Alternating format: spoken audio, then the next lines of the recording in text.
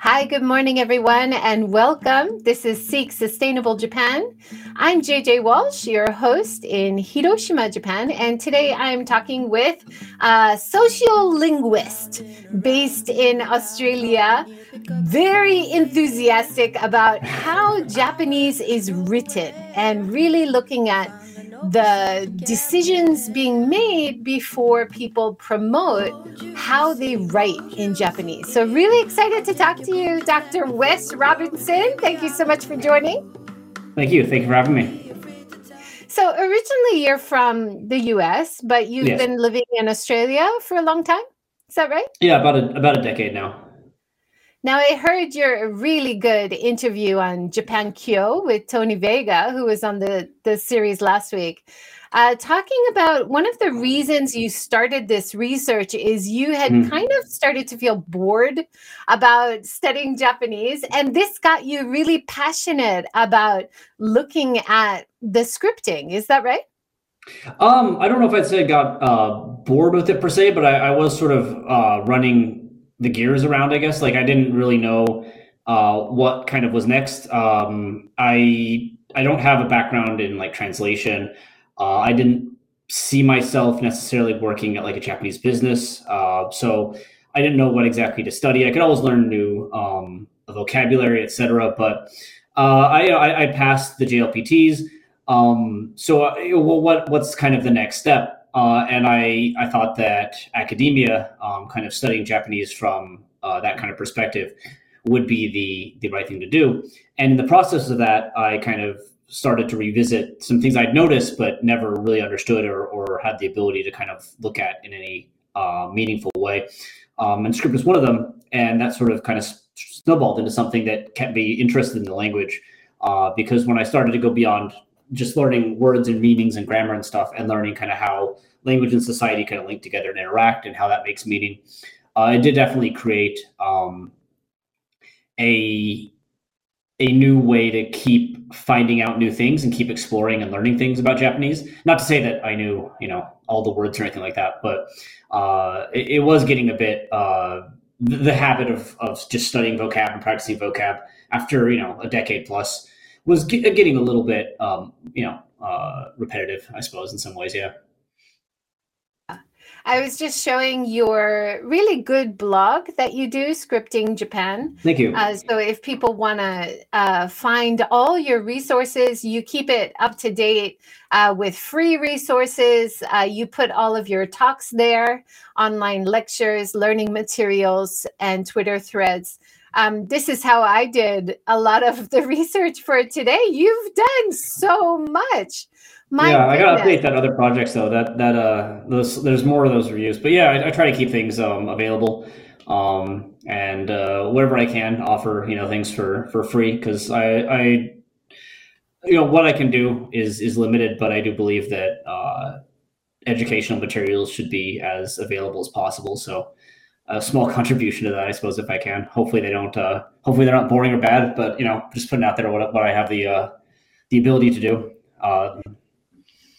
And the book's not there, unfortunately, but that's again the ability. You've recently published with Routledge, Scripting Japan on orthography, variation, and the creation of meaning in written Japanese. So if people want to order online, it is a little bit expensive because it's an academic book.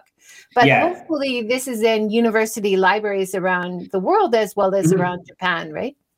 You should be able to, university libraries hopefully have it. If they don't, you can always ask your library to buy it, which would be great. And the ebook is more reasonable, but I do know that, the price of that is quite expensive. So hopefully in a few years or something, after anyone has interest in it, they'll release like a paperback version. But academic presses do have a bit of a high price range on that, unfortunately. So if you don't access it though, I would just, and it's not in your university library, if you message them and say, hey, can you get a copy of this? It's quite, it's a usual route. I do it all the time. So. Yeah. In fact, I was working at university for over 20 years and there were always looking for good books to stock the library with for students as well as faculty, right? Yeah, there's a lot of, they have a budget for books every year, and oftentimes some of it doesn't go in use because people just don't think they can ask. So it's good to bother them and fill out the collection.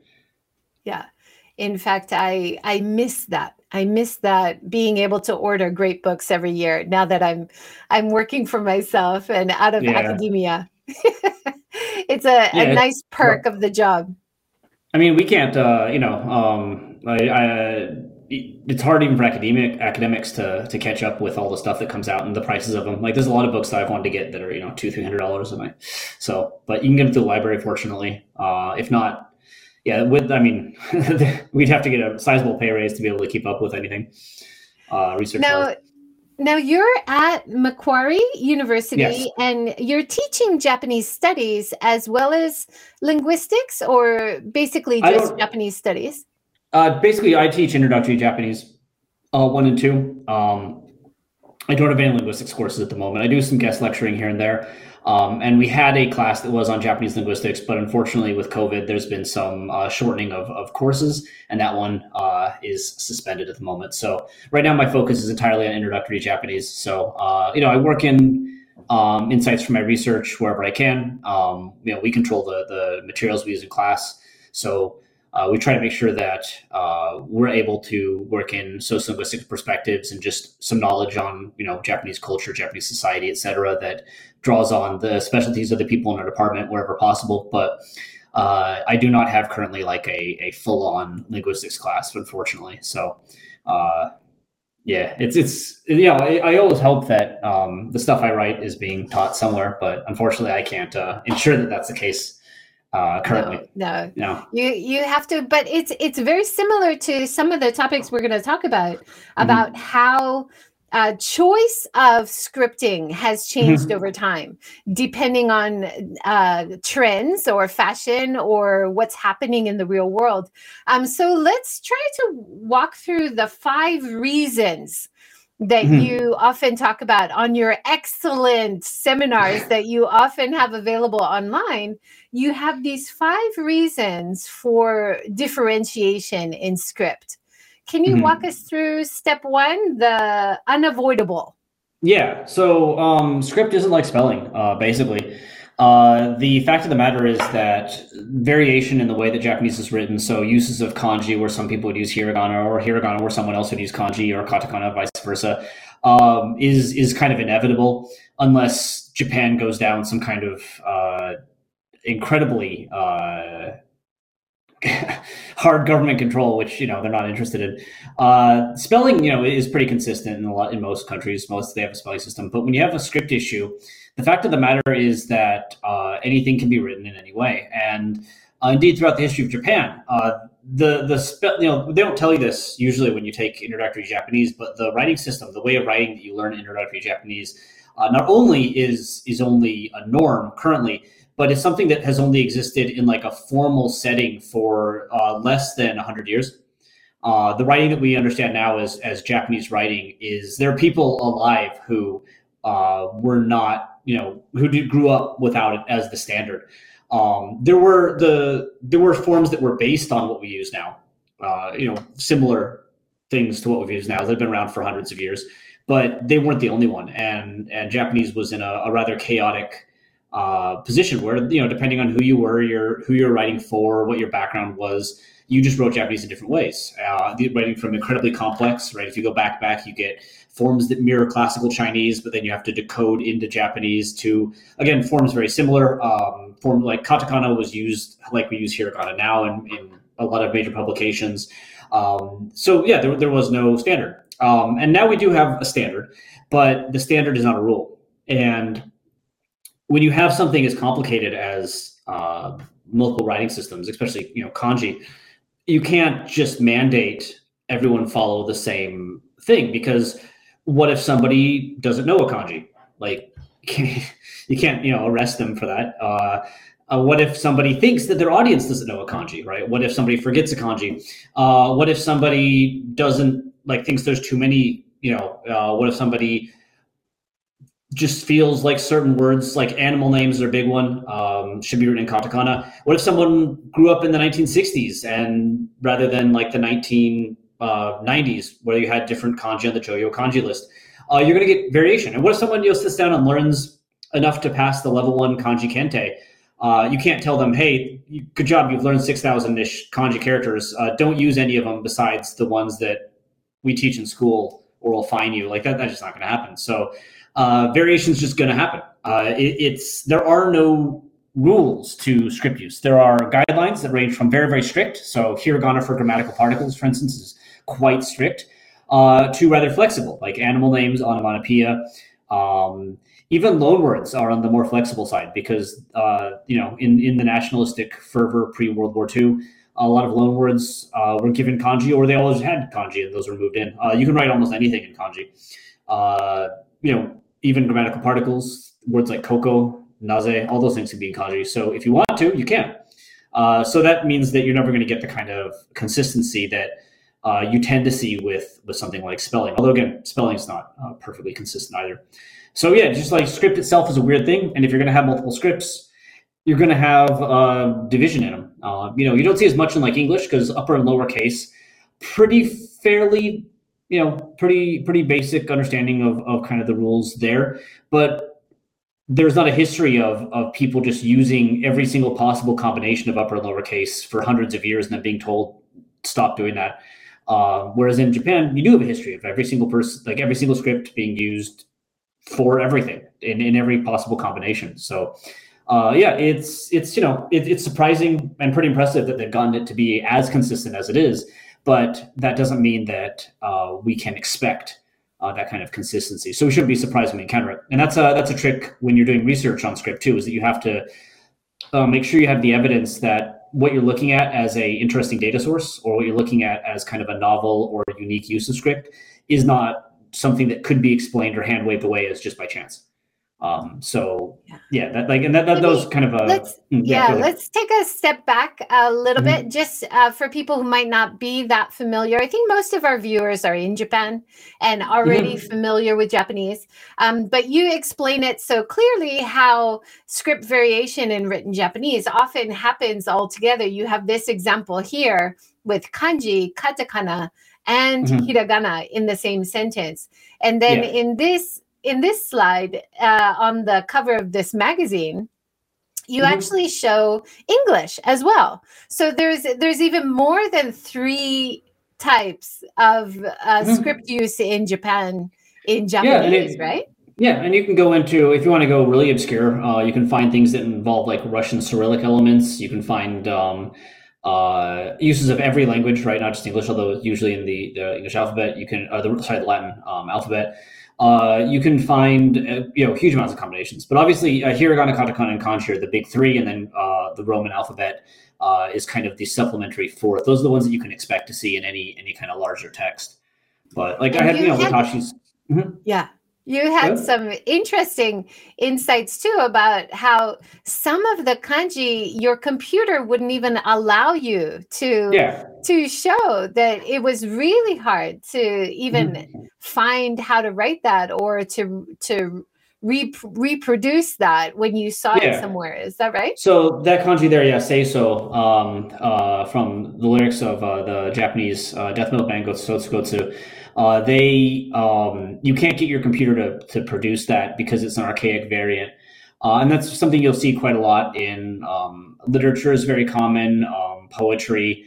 And it just goes to show how much people do care about kind of the reasons, of course, for each text are going to be a bit different, but people do care about having their writing style. And if you go back to the history of like word processing technology in Japan, one of the things that they would compete with each other is by saying, hey, you can get all these, obscure characters. Like some of them used to like, there's some things that authors have done as kind of a form of language play, which is kind of jumping ahead to Ryozen 5. But Natsume Soseki, for instance, was known for like Tonikaku as horns on a rabbit. So to as usagi, and then ni in hiragana, and then kaku for horn. And they'd advertise like, hey, you can write everything, including like the Natsume, like if you type Tonikaku in and hit the convert bar, it'll give you like the Natsume Soseki conversion.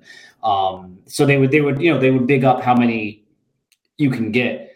And so that's always been something that people, like. And in the past, of course, if you knew the kanji and you could write all these kanji, it was kind of impressive in a way. And now it's the view of it's changed because hitting the space bar is not as impressive as recalling an obscure character. But nevertheless, people do engage with this idea, right, that they want to use these. So Yeah, like the fact that people would go out of their way to include characters that you cannot type on most word processors shows you how important it is to people to have certain representations. Like legibility is valued less than um, personal preference in some cases. And you won't see that in like a newspaper, right? You won't see that in like a mass media publication, a government publication, where the goal is to have everyone read it. But once you are allowed to kind of let yourself as an author shine through a little bit more, the guidelines become more and more guidelines and less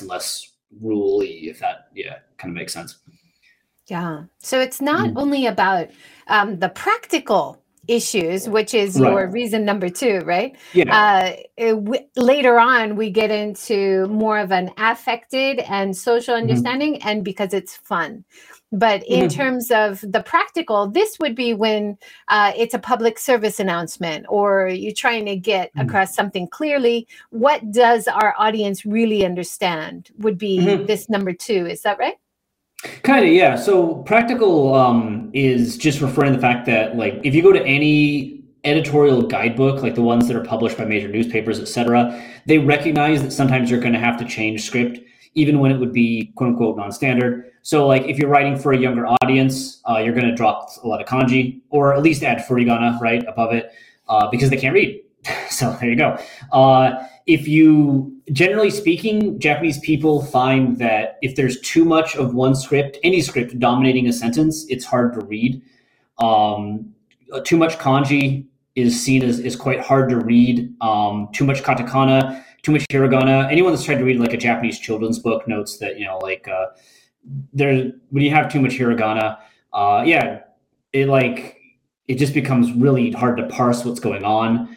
Katakana as well. And when you read like a huge paragraph in katakana that someone's done for some reason, it can be a huge pain. And so, if you have something that naturally would end up, if you follow the guidelines, it would end up with one script dominating. They say, throw in some changes.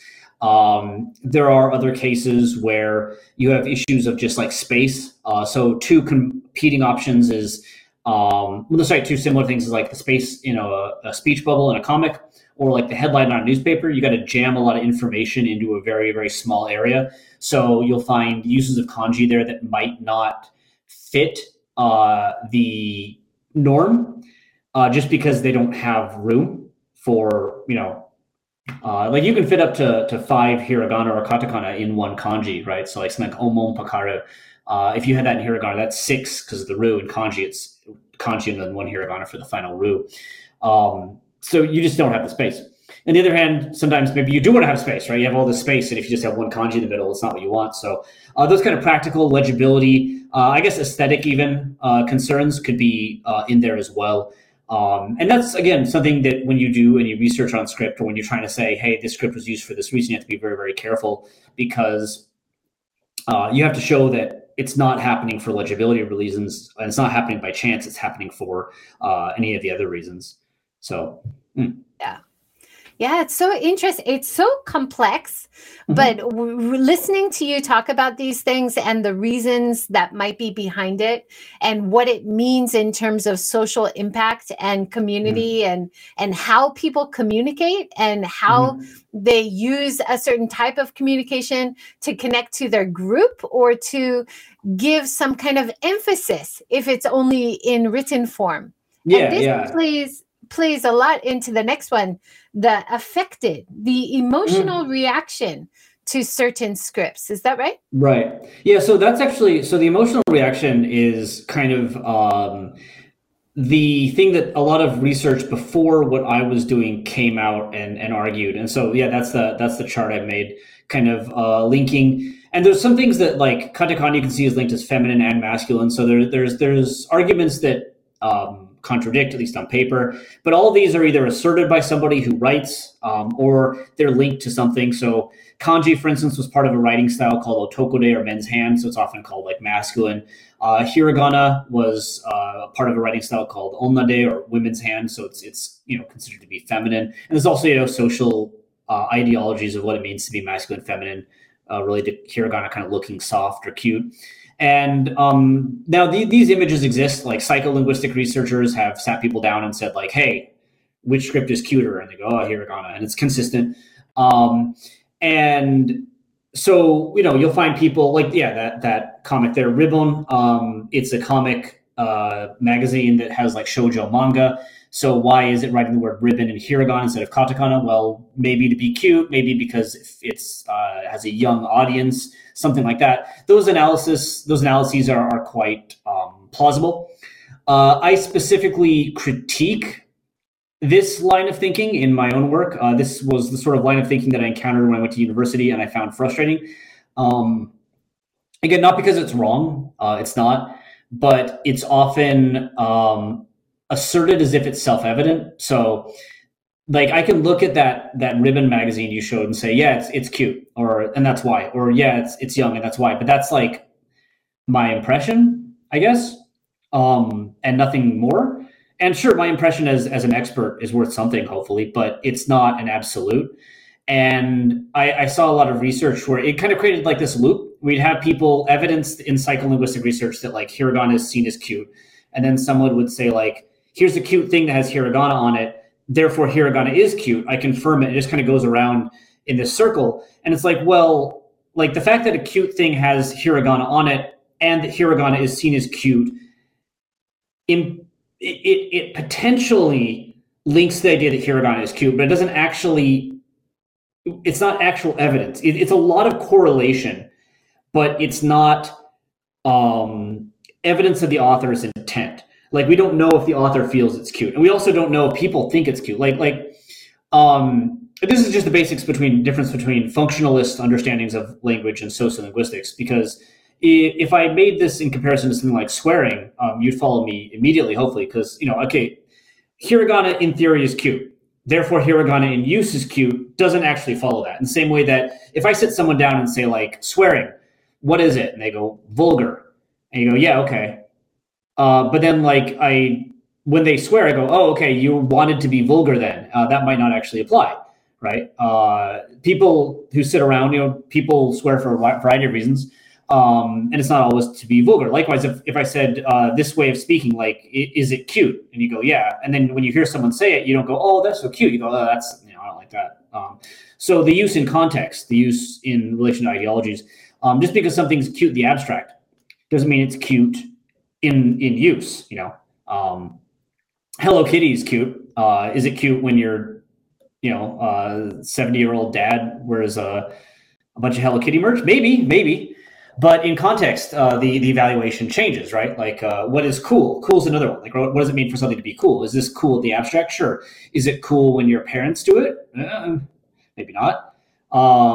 So this understanding of like language in the abstract versus language in use is kind of the problem that I had with this. So, is kanji seen as old? Sure. Are there people that use kanji to produce kind of an old affect in the same way that you might use, papyrus font or like Gothic font to feel old? Sure. Is that mean that every time we see kanji used in a non-standard way, we can say, oh, okay, they're trying to create an old effect and people will understand this as creating an old effect? Absolutely not.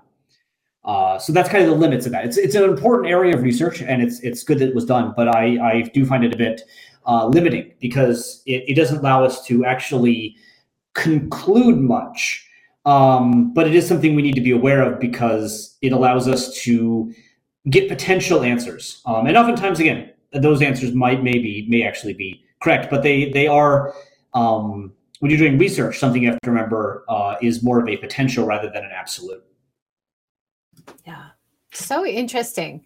But your research has kind of gone beyond that and really testing how is certain text perceived. Can you tell us a little bit about your research? Because that ties in to the number 4 reason, the social understanding, right? How did you set your research up? So again, I was just reading these kind of ones on affect, and I found them interesting but frustrating because they weren't answering the questions I wanted to, and I felt that they were again kind of just asserting things and being like, I know what's going on because I'm a native speaker. I know what's going on because I know how kanji is perceived, yada yada yada. And as you read in sociolinguistics, again, this becomes untenable. In the same way that we can say boku. Is boku generally associated with men's speech? Yes. But do women use boku? Yes. So what happens then in those contexts? Do men use boku because they see it as masculine? Maybe, maybe not. Are they trying to convey masculinity in every time that they use boku? Maybe, maybe not. These dialogues circulate. What happens in context? What happens with these ideologies? Because the way whenever there's two ways of saying the same thing, so whatever you want, boku, watashi, they both mean I. Elevator, lift, both mean elevator. Dog, pupper, doggo, woofer, right? All these things. Whenever you have multiple ways of saying the same thing, we start to develop associations with who uses which forms in which contexts, or who should, in our opinion, use which forms in which contexts. And those influence how we understand and how we use these language forms.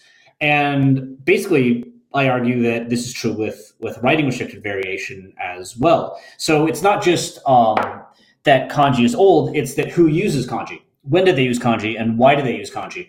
What is your belief, what we call your language ideology about this? And so initially, I just wanted to show that we needed these sociolinguistic understandings to understand the variation we encounter. And so I started looking at comics and started taking basically all the dialogue in these comics and analyzing the non-standard elements, so katakana on those, and also just kind of contrasting them, also not against a kind of a vague sense of norms, but the norms of the text. So I would use the author's like writing style, especially their writing style for their Japanese characters as the base. So this helped me in one comic, a bunch of comics, there were things that appeared in katakana that wouldn't appear in katakana in a like newspaper or a textbook, at least in theory. But they appeared in katakana everywhere. So that allowed me to kind of say, like, this is not special. This is just the author's preference. Right? Like that. Sorry, the light in this room just goes off.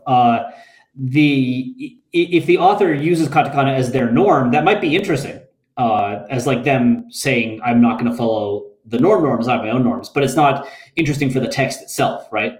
It's not emphasis if it's what happens every time the word appears in the text. So I made sure only to find things that were uncommon for the author's style, or restricted only to certain characters that had definable attributes, like being a woman, being a foreigner, being a child, and seeing how kind of script played a role. And I did find, like there were times that emphasis occurred. There were times that you had issues that just couldn't be explained, just seemed like by chance. I remember in one, like within a single page, the word hodo appeared in kanji and hiragana in the dialogue of the same person in reference to the exact same, like it was like 5 centimeters hodo, and the other was like 10 meters hodo. So it's like, there's absolutely nothing I could get out of that. But because I was able to do all that kind of background stuff, I was able to come with a bit more confidence that like what I'm showing here is stuff that can't be explained by any of the reasons. And when you look at them, a lot of them can be explained once we look at it from the sociolinguistic perspective. So katakana, right, being seen as a foreign script. Sure, absolutely. It absolutely is seen as a foreign script. But why does it appear in the speech of non-native speakers of Japanese? Before I did my research, a lot of people told me, oh, it's due to their Japanese level. But I did find that, as the Japanese level gets worse, the chance of katakana increasing goes up. But I saw cases where people's Japanese ability improved, but their katakana didn't increase. I saw people who were fluent that still had katakana for their pronouns. And I saw cases where people were wrong, but confident and didn't have katakana in their speech. And there are all these kind of things working in there that I ultimately kind of argued was linking to this idea of a non-native speaker identity, which of course has weaker Japanese proficiency as part of it, but does not guarantee that, right? So it's linking to kind of these identities. And you've shown a few times there the boku in katakana. That was with like this comic where there was a kanji katakana divide between the pronouns of adults and teens, which you can say, okay, kanji old, katakana young, but characters could deviate from these norms when they behaved in certain ways. So when they kind of performed certain identities that the author treated as not necessarily like literally young, but sort of not normative for the adults. So this character here is quite like kind of flashy and show-offy. They act in a very, very flamboyant manner. And the young teenagers aren't flamboyant. They're just literally young. But they have this kind of behavior that is contrasted with the more subdued behavior of the quote unquote normative adult. So you have these beliefs about what it means to be a normative adult male, what it means to be a normative adult teen. And the script here is shedding light on these kind of beliefs about language use and language users, which is something we know about, the choice of boko, the choice of certain words, but hasn't been shown kind of before that with script. And then in the other side, in my book, I also wanted to look at if people read into script use in this same way. Like if I put katakana or kanji or hiragana into a text, if I emphasize the presence of it, do they just go, oh, it's cute?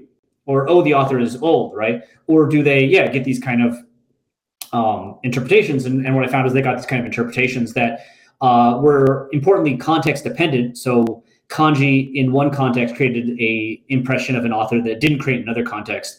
And also very, very heavily dependent on one's linguistic ideologies and experiences. So people would say, I think this way because I've encountered people who use kanji this way, or I think this because I've encountered people who use katakana this way. And so linking it to not only these these abstractions, but their actual lived experience of encountering writing. And so that goes back to, the reasons before, because people are going to have their preferences. And if poets, for whatever reason, have a preference for kanji, we're going to have social associations that using a lot of kanji is something that poets do, or scholars, right? Just like in English, use big words is scholar. But on the other hand, use big words is pretentious, right? Use big words is showing off that you use big words. And if you use big words, but in the wrong case, you come off as trying too hard. So, these kind of associations are linked to the way that we represent language rather than the way that we actually choose words. And so that's kind of, I guess, what I've been trying to do with the research to date, although I am kind of petering off at the moment because I'm not sure what else to say. But is to show that, Just going back to that last point you said about if you use kanji, it might be an aesthetic choice. It might be because it's practical, it fits in, or it might be because you think it's cool. Now, in terms of marketing, for example, here at Starbucks, they have chosen to use the kanji for coffee instead of the usual katakana for coffee. And you mentioned in another interview that some Japanese people think that that's pompous, or they don't like that, right? So it becomes really subjective in how the company is trying to communicate a certain style or aesthetic, but it's not necessarily received in the same way. And that is kind of connected to your research, right?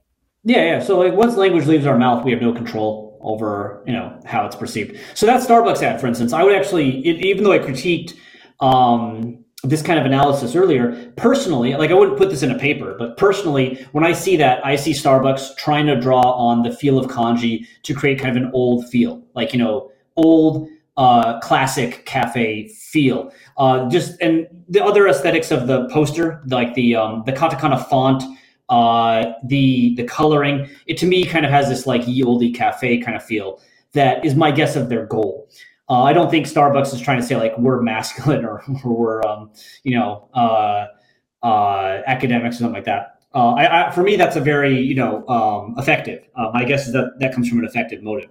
But I think so, once that poster, I think so too. And you mentioned this, and I think with Japan Kyo, it kind of represents a higher quality coffee image. Like kanji. And you do see this in other cafes too, right? Right. Yeah, cafes use the kanji representation often to get that kind of like, look at us, we're a kanji cafe, right? You're not getting coffee and katakana here, you're getting coffee and kanji, which again is that very kind of effective, right? Like coffee doesn't have an identity; it's a thing, right? So, but the thing is that because cafes are using that kanji, that's the social act. So even though they're that phenomenon, I think, could be explained by the effective research. The fact of the matter is, you have people writing coffee in kanji.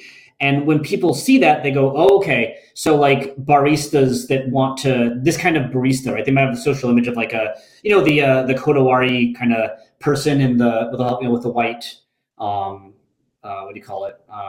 Apron. Like the uniform. And like the tucked in, like, and they'll have like a thing and like if they're a guy, like a perfectly trimmed mustache kind of thing.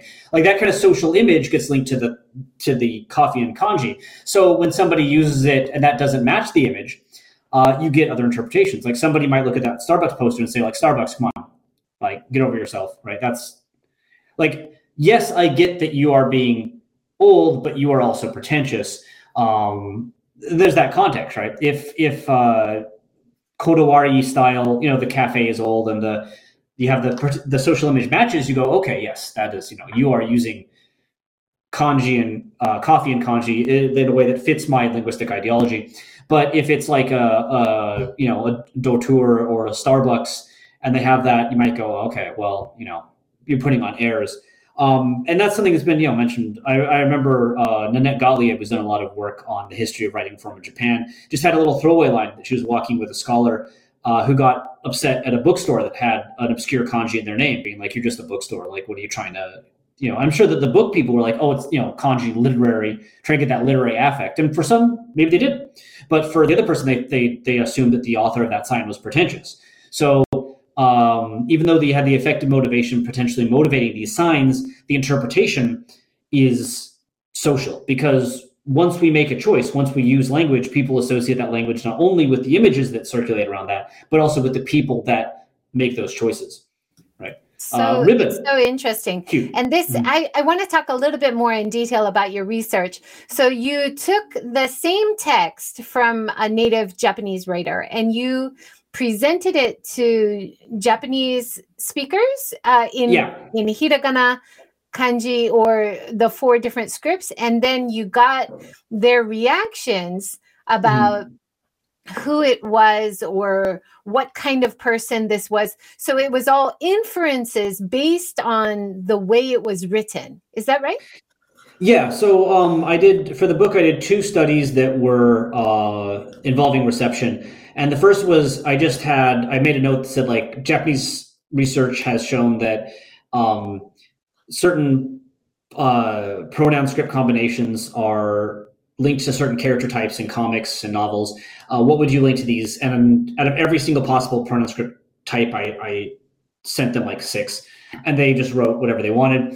That was at the end of the survey when I flagged that I was talking about script. And then the other one that you were mentioning, it wasn't just like it's now all in katakana, but I took texts I found on like a kind of Sodan corner, like life corner. I have these problems kind of that I want help on. And I took the original and I cut anything that's like I am a girl or I am 22. And then I made 3 other versions, and each version emphasized one of the 3 scripts. So I increased the amount of kanji in one, I increased the amount of hiragana in another, I increased the amount of katakana in the other. And people, in this case, they weren't flagged to pay attention to script. They just said, please read these 3 texts and tell me who you think the author is. Give me any detail you can. I didn't want to say, like, tell me age. I didn't want to make them, put like specific categories. I wanted just to keep it open. So if they didn't mention age, then they didn't feel like it was something they could read into. And they each got 1 version of the 3 texts. So 4 texts, so 12 total texts, and randomized across the respondents. And I just looked at, first off, does interpretation change? Interpretation of gender, interpretation of age, interpretation of just identity, and do they refer to the script when they're making their decisions? And the answer to both of those was yes. In fact, they referred to script sometimes even when examining the unmodified text, which surprised me. So even when the text was in theory quite normal, the script use was sometimes flagged as something that gave them insight into identity. Whenever I increased the presence of a script, it was flagged much more often, by percentages of over 100%.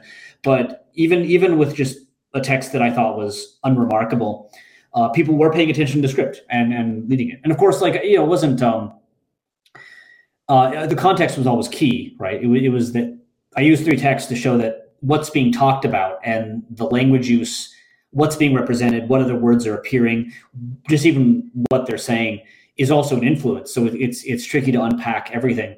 But consistently, there were interesting differences. And of course, there were threads that, like, all versions of the text had certain interpretations. But in other cases, they would change, or even like the reason for the interpretation would kind of change. Like there's one about somebody talking about medical issues they were having. They're wondering if they're psychosomatic. They talked about consulting their parents. And so a common thread was that this person lives at home, because why would you say, I'm going to ask my parents about my medical problems if you're not living at home. And indeed, the author was, by their own, at least admission, somebody that was a teenager. But for the katakana one, for the hiragana one, excuse me, that living alone was not actually associated with youth, but on kind of being like this sort of prospectless male identity, like somebody who didn't have much going on and was kind of annoying. So while all the scripts, all the versions of the text were seen as person who lives at home, it went from like person who lives at home because they are young to person who lives at home because they're not doing anything with their life. And that kind of change happened through script primarily, which was quite kind of interesting to see. And good, because I was of course nervous doing this. That it was just going to be like, cute. They are cuter. There is hiragana, they are cuter. And that would throw my whole research track in the trash. So I'm glad that it was a bit more interesting than that. Yeah. How many people did you survey? Was it over 100? I heard you say somewhere. Yeah, I don't remember the exact number, but over 100 people total took the survey. Yeah, so I think it was around 30 to 40 respondents for each version of each text, which was much better than I expected. So was quite happy to get that many. Yeah. Yeah, really interesting. And lots of things that you didn't expect had come up, which is interesting. Now, we kind of touched on this a little bit. You talked about how some text is using katakana to express the character of the person, maybe as more flamboyant. And then other parts of the text, he switches to more typical kanji and hiragana use instead of using katakana when he's acting out. So this type of using the script to give emphasis, but also to show maybe someone's character, I thought was really interesting as well. Yeah, and you saw that. You just mentioned that as well. Like people inferred that from if it was in hiragana as a certain type of person, right? Yeah, in the text, I didn't show the manga to them, but another thing just to note is that even beyond the script you choose, because that character's pronouns contrast with the local norm in the comic, which for adult males is kanji, you mark them as deviating from the norm in some way, right? So you establish their identity as not normal, and what normal means, of course, is dependent on the person. But merely by including variation in a character. You say that this is not a normal way of acting, which is, again, one of those kind of social meanings and social, ideologies, good or bad, right? This is not normal and good. This is not normal and bad. Those are both possible. But once you start representing somebody different than the norm, be it for a society or for a text, you establish them as distinct from the average. And that is, again, a social decision that we do with language. Right? In English, if you change spelling, you might say, oh, but that's how they talk. Well, first off, is it? But secondly, you're still saying that they're not normal. They're not the norm. They're something that needs special attention for whatever reason. They don't get the norm. When in fact, none of us speak in a way that perfectly reflects English spelling, right? Same way with this. If you have a man whose pronoun is in boku and no other men in the comic have pronoun is in katakana, and no other men in the comic have katakana, you establish that character and their behavior, subtly, in a way that maybe readers may not even pick up on consciously, as not standard, and that can have implications, right? Especially when they're also represented that way visually, as in the case of, say, non-native speakers, etc. And you talk about your initial reason to get so interested in the script of Japanese as foreigners represented by McDonald's speaking only in katakana, and how that really looks so completely different.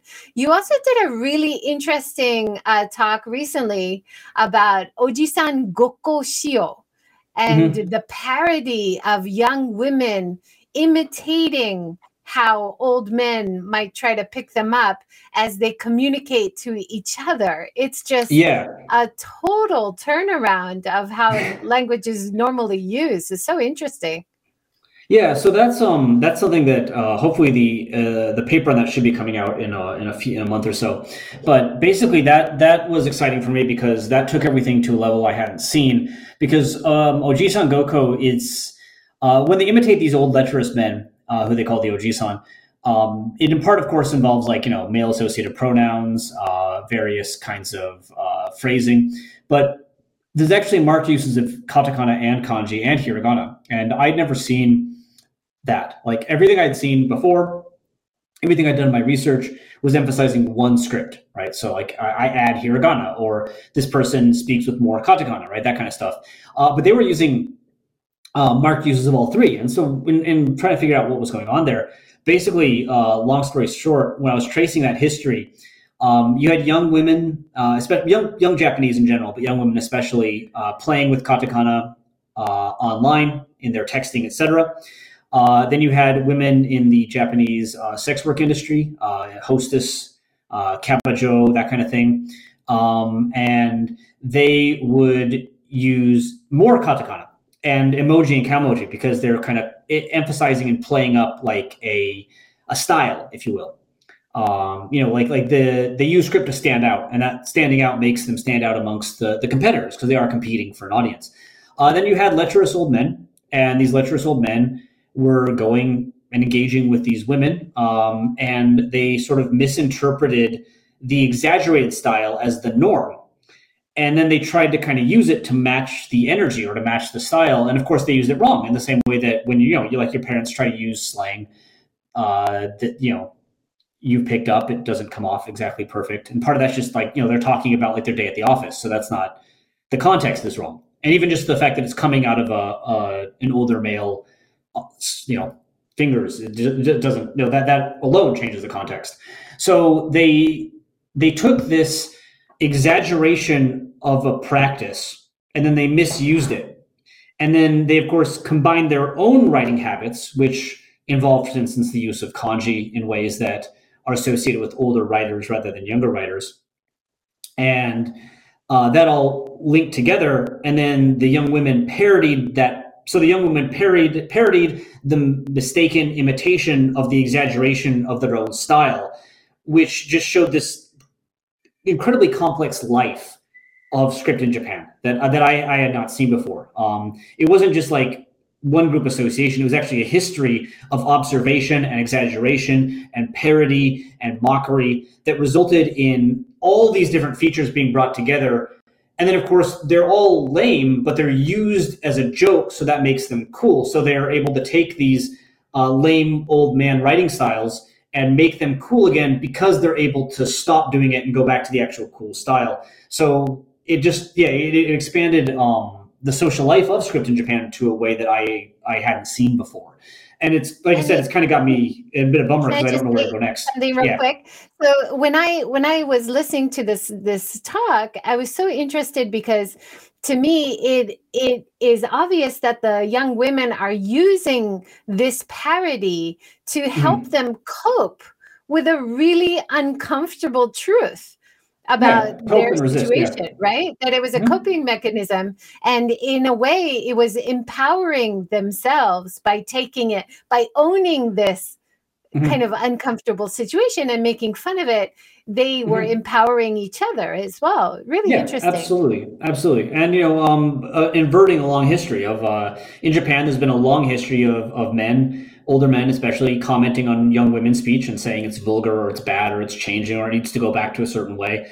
And in the online space, these young Japanese, predominantly young women, are able to flip the script and they're able to act in a position of power, right? They're able to say, no, here we know what's correct, what's cool, and you don't know how to do it, and you're the ones that are wrong. And so they're able to find a space where they become the arbiters of proper language use, and kind of flip that script and flip the normal power relationship, mocking the way that these old people can't use language in the right way online. So it is a fascinating form of kind of social resistance as well, beyond just being kind of a hilarious form of play.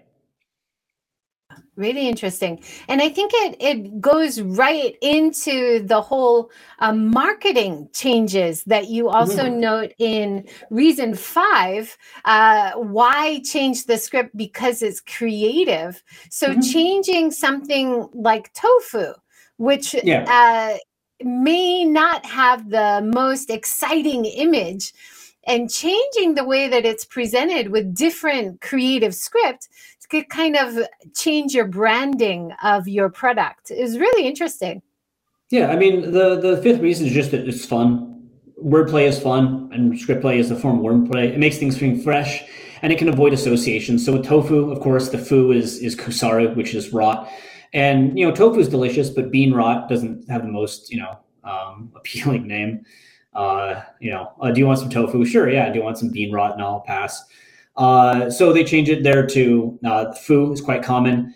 And abundance, and also that kanji appears in phrases like eiyo hofu, right, full of nutrition.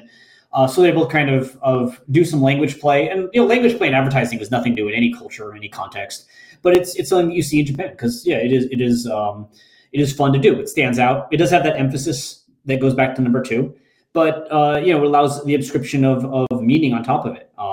It's we don't make bean rot, we make bean abundance, and that's more it's fun, and it has that kind of advertising quirk. And then of course again it goes back to number 4 because you put it out in the social. That the gomi bako, again, that's not like I don't think your computer would produce that if you type gomi bako and hit space. It shouldn't, it might, but it probably won't. But it's very, very common, right? Oh no, it's not a trash can, it's not a gomi box, right? It's a protect beauty box, kind of rethinking the meaning of the word, playing with it, and ascribing those meanings, right? You read it, if you read it out loud, the changes is lost because it's just gomi bako. It's the sound is the same, but when you look at it, when you see it, it has that little bit of fun, and it has that little bit of kind of wordplay, that social association that allows us to think, all right, what is the purpose of a trash can, right? Well, that one there, that's namagusai, so that's bloody fishy smell is the meaning of that, and people wanted that for their children's name because if you break it down, it is moon and star, right? So the left looks like moon, but if you know your Japanese radicals, that's the flesh radical. That's niku on the left there. So that's why all the organs in your body, the kanji form will have that moon radical, and it's not because of some kind of romantic moon. It's like the moon, and it's nothing like that. It's what niku looks like when it's slammed into a small corner. But it does look like moon, and Japanese people are like, yeah, like I don't care what it means. It looks like moon and star, right? Moon or moon, sun, and life. Like that's kind of cool. That's a cool thing to have from a children's name. And so I don't unfortunately know the outcome of that, but they petitioned the government to be like, hey, let us name our kid Bloody Fishy Smell because no one knows what this kanji means. No one actually uses it in day-to-day life. But when you look at it, it's like moon star. It's kind of, let us do it. And so, yeah, these kind of things appear. People like playing with language. People like thinking about language. People like breaking things down, even if it is, it's ahistorical. It's alinguistic in a way. It's not right in the traditional sense, but it is kind of fun, and it is kind of, poetic. It's very poetic in a way. But it kind of frees you as well as a learner of Japanese, someone who's trying to be more creative in their branding for their business, or trying to communicate an idea in a new way in their own perception, right? So a lot of your talks gives me such inspiration that Japanese can be a more creative mode of communication, that you can create scripted Japanese in a more unique way than your textbook or your teacher might be telling you, right? Yeah, and Japanese people have been playing with the writing system since the history of the Japanese writing system. Like nothing I'm talking about is new. Well, I mean, like the data is new. The social implications are new. But yeah, that one's from the Manyoshu. That was a clever way of writing the kanji deru, right? Yama, there's a mountain that exists on top of another mountain. So 5 kanji to represent just deru. Like the links between, for instance, katakana kanji combinations and lecherous old men is new, but the wordplay itself is not. But there was always a risk. Like some people hate this stuff. Like some people cannot stand it. Like the names I was talking about. There's all these, they're called generally kira kira name, where people are playing with kanji in the names, and some people obviously love it because they're attaching these names to their kids. But some people get really mad about it, like really upset. Like there's controversies. I know that people have put like Hikaru and like have the kid's name is Pikachu. Somebody used Deco Boko, so the if like this and then the opposite one, right? The that one, and they read it as like Tetorisu, and like whether or not you should name your kid Tetris is a question. But they did, and people got really mad, like really really mad. There are some there I won't even talk about because I do think some of them are quite questionable. But well, yeah, in the newspaper a couple of years ago, there was a case where they wanted to name their child Devil. So this is probably Devil's one. Sephire. I saw someone try to do Sephire, right? which is again like maybe you shouldn't name your kid that. Yeah, but the other ones like Pikachu, like again, like I don't know if that's the best thing, but it's not nearly the same as Devil. We've only got 5 minutes left. Okay, I'd love to touch on how you've been doing research using Google Images, which I thought was really interesting. You were talking about chair and the representations of chair in hiragana and kanji versus katakana and the different kinds of results you were getting. And I thought this was really interesting. And for someone who's looking into how script is used in different ways, this Google image search version is a really interesting strategy. How did you start doing that? So I haven't actually done like an official paper on that or anything. I just kind of use it as a very, very quick way of actually showing reason 3, the effective ones, because I think it's a quick and dirty example. I use chair because actually, unfortunately, for some of the results, nothing interesting happens. Chair is one where you do see, these kind of images. So like the kind of old, hard, traditional, that kind of comes up. With katakana, you get the more, modern looking chairs and stuff like that. You get like the medical chairs. Hiragana, you get the children's chairs. Another one that's very, very key is Hiroshima. If you write it in kanji, you get tourist photos. If you write it in katakana, you get pictures of post-atomic bombing. So there are some very, very clear examples. There are the ones like, there you go. There are ones like Megane, where I have actually a lot of authors talking about how Megane is very different for them in each script, but when you put it into Google, nothing interesting really happens. So it is tricky. I wouldn't say it's there, but it is something to note. And honestly, I guess the one thing I would say is that if you really want to advertise, go into your images meta tags and write the word in every single script so that every single script hits it. So that'd be my advice there. Yeah, is to play the system, because people do search in different scripts and there are different links. So if you want to make sure that you get into every search on Google, meta tag your image with every single possible representation of the word, because that'll get you the most hits. That's a good tip. But this goes back to something that I often say to businesses or destinations when they're thinking of a new name, especially if the name is in English. And the first thing I say is, did you Google that? Because the images that come up is important. Does that fit the aim that you're trying to portray with these words or this spelling? So, for example, I often talk about sustainability and looking at how the SDGs, like gender equality, how that is translated.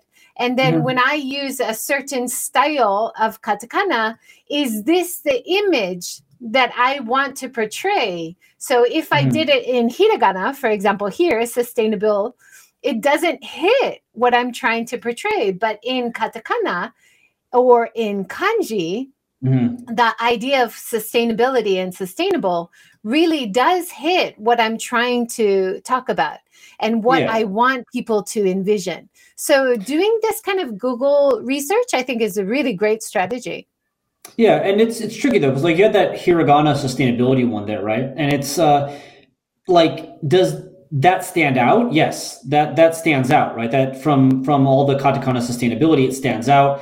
Maybe to some readers it looks a bit more like Japanese or kind of soft, or even like linked to kind of nature and protecting. Like maybe it creates feelings of that people want to associate with sustainability. That katakana kind of seems a bit more like medical and harsh.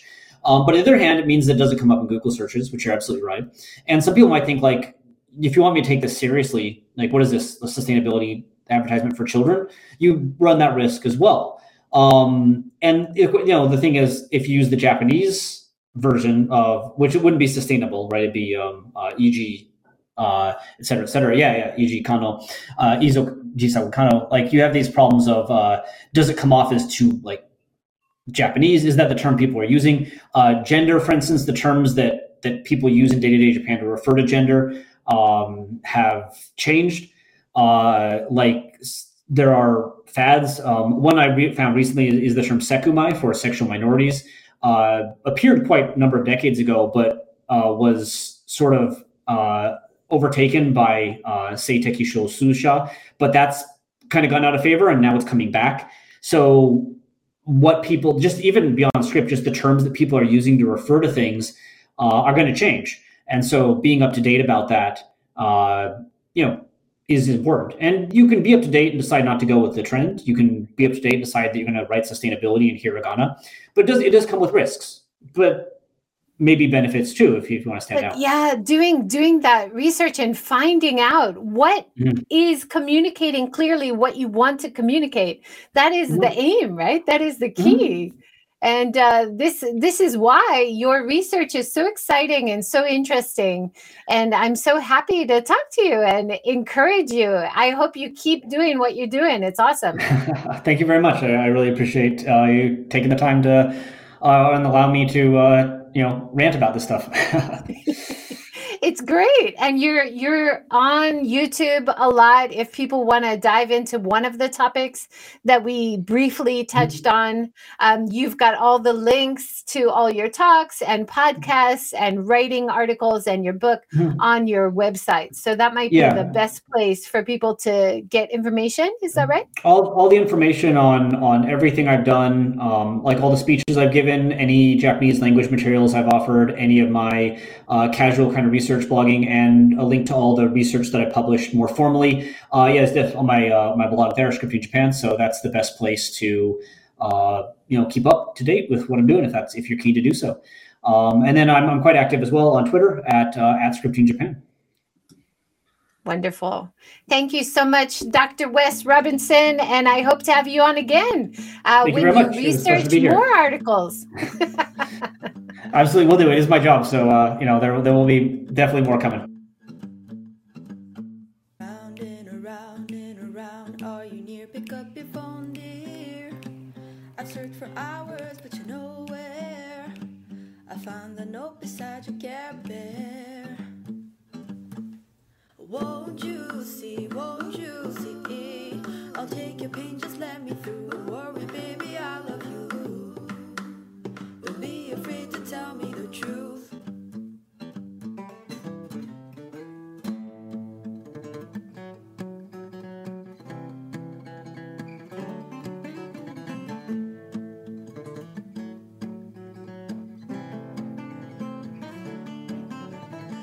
I'm sorry I didn't see your pain behind the smile you drew with pain. Forgive me, honey, it will be okay, because you know I'm here to stay.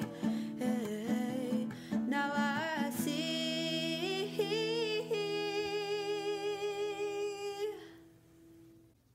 Round and around in the middle of my classroom, I show my tears to you, I'm stronger.